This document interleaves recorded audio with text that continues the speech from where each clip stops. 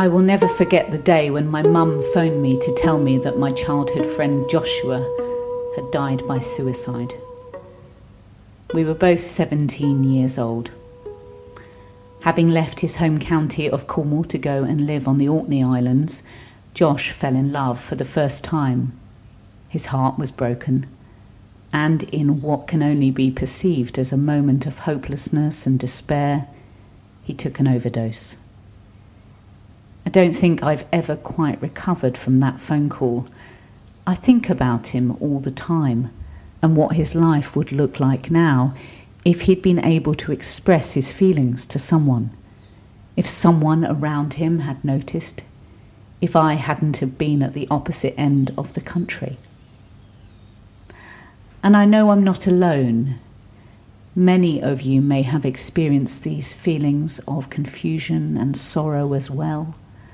Suicide is terrible and traumatizing to those left behind, and more often than not, deeply unstabilizing emotionally, as we try to imagine how this could have happened.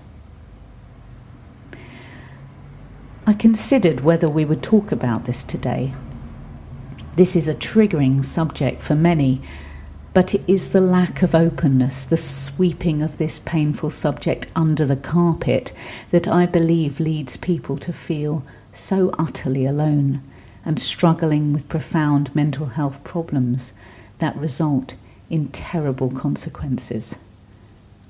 Today is Suicide Prevention Awareness Day, and as the mother of a boy and someone who has experienced the loss of a very young friend, I am acutely aware that the stats around suicide, particularly for men under the age of 40, are terrifying.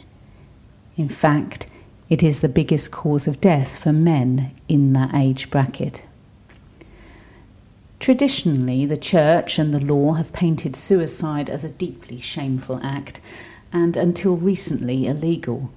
But thankfully, as a country and as a worshipping people, that totally unjust narrative has been reframed significantly alongside the language that is used and the attitude towards extreme despair and mental health issues that leads wonderful people to find themselves in that, to most of us, unrecognisable space.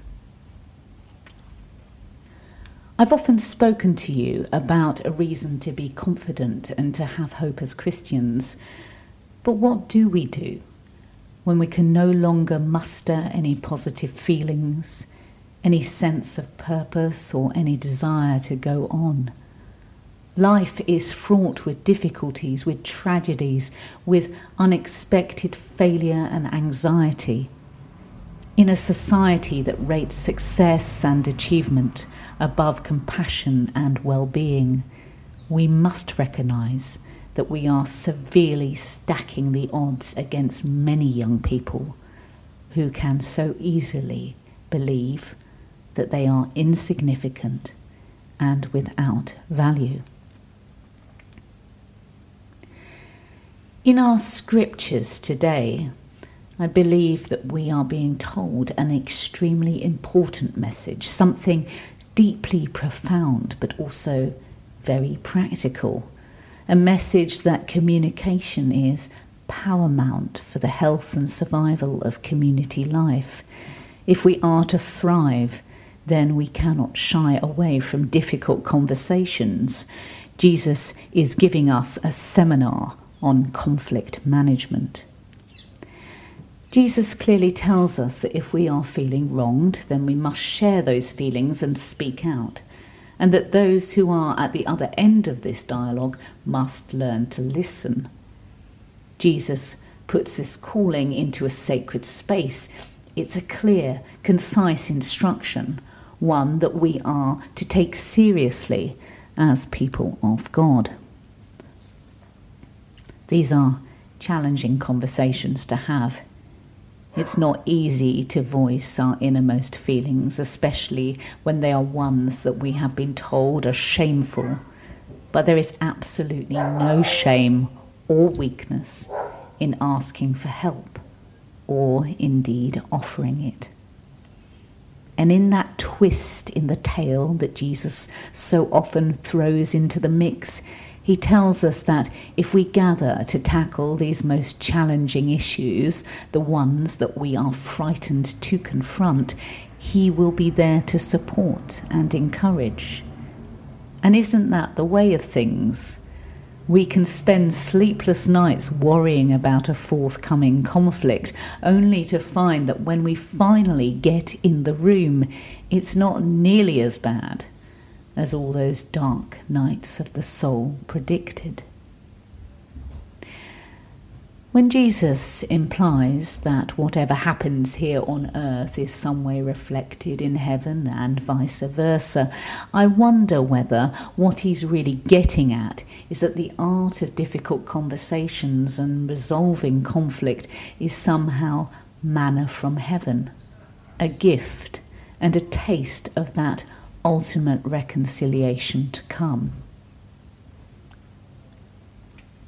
There's nothing more difficult than asking someone if they are having suicidal thoughts. That conversation is high up on the list of ones that none of us want to have, but it is a conversation that saves lives. Friends, we are not alone, even in the darkest moments of despair. The Lord of light reaches out to us. He tells us that where 2 or 3 gather in my name, I am there. This is his manifesto, that we must seek to build community in the darkest corners of the world so that no one ever feels alone and unheard.